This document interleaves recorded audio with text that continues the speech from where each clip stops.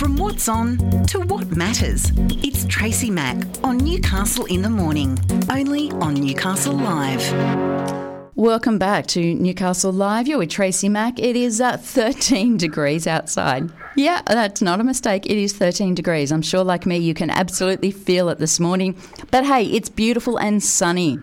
So at least it might be cool, but it's sunny. So that's a hell of a lot better than what we've had over the last few weeks, isn't it? It's a lot nicer, and it's nice to see that there's no rain on the horizon. Thank God, because we certainly don't need that at the moment.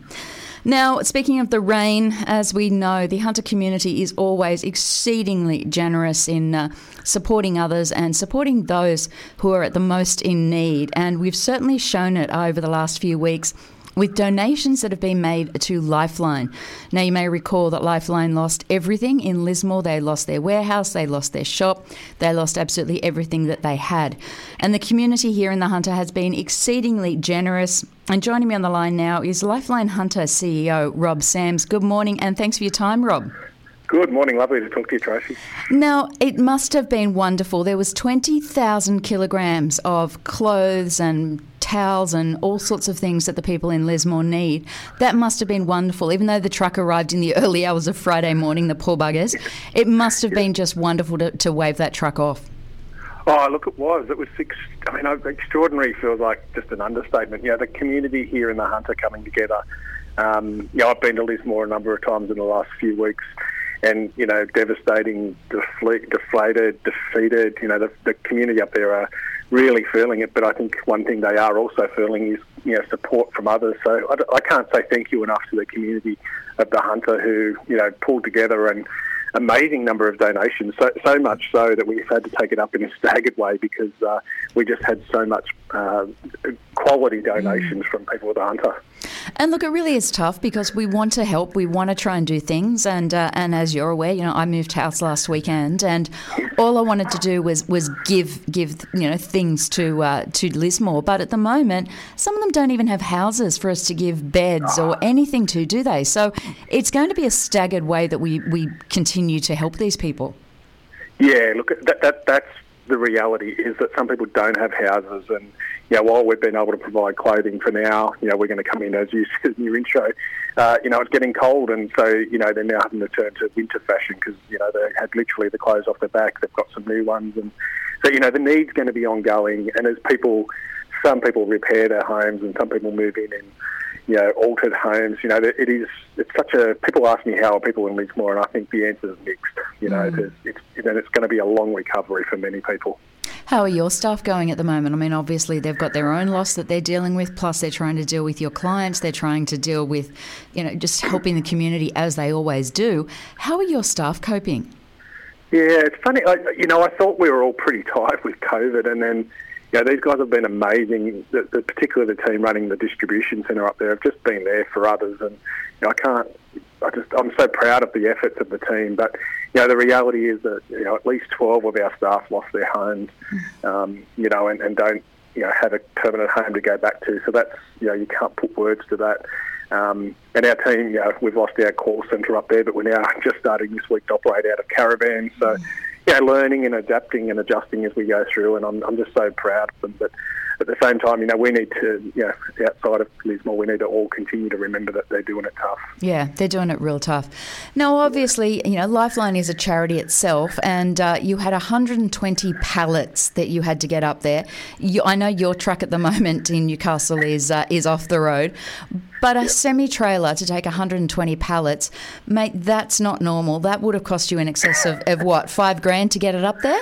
Yeah, it was, and that's what we do. But I've got to say thank you to the team at Newcastle Permanent Building Society. That those guys, without that, their donation, and not only their monetary donation, which of course helped.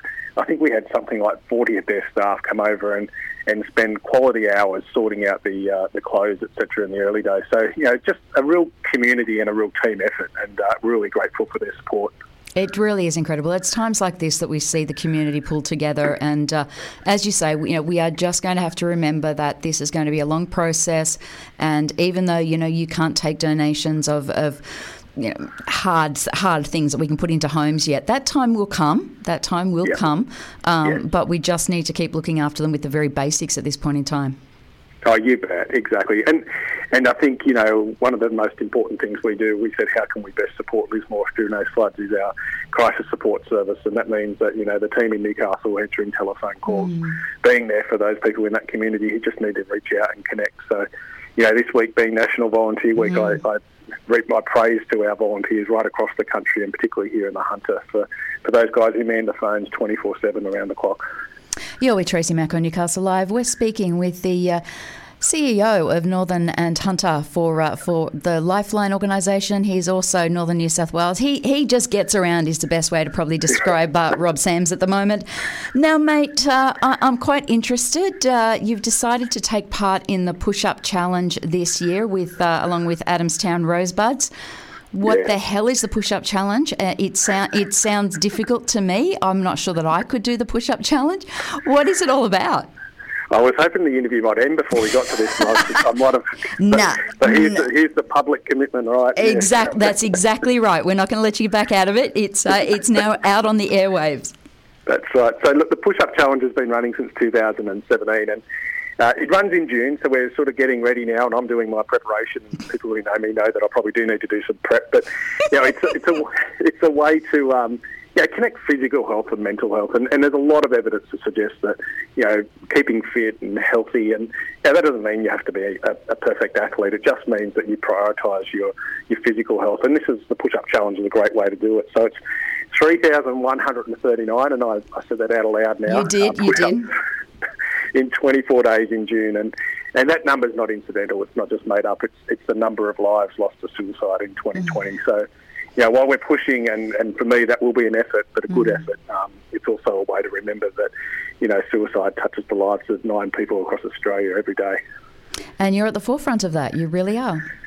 We are, and I think it is definitely a fundraising challenge. It's a physical challenge. It's a way to connect. It's almost everything that Lifeline does all in one. It's connecting people. It's really about embracing and encouraging good mental health and raising funds to keep our service ticking over.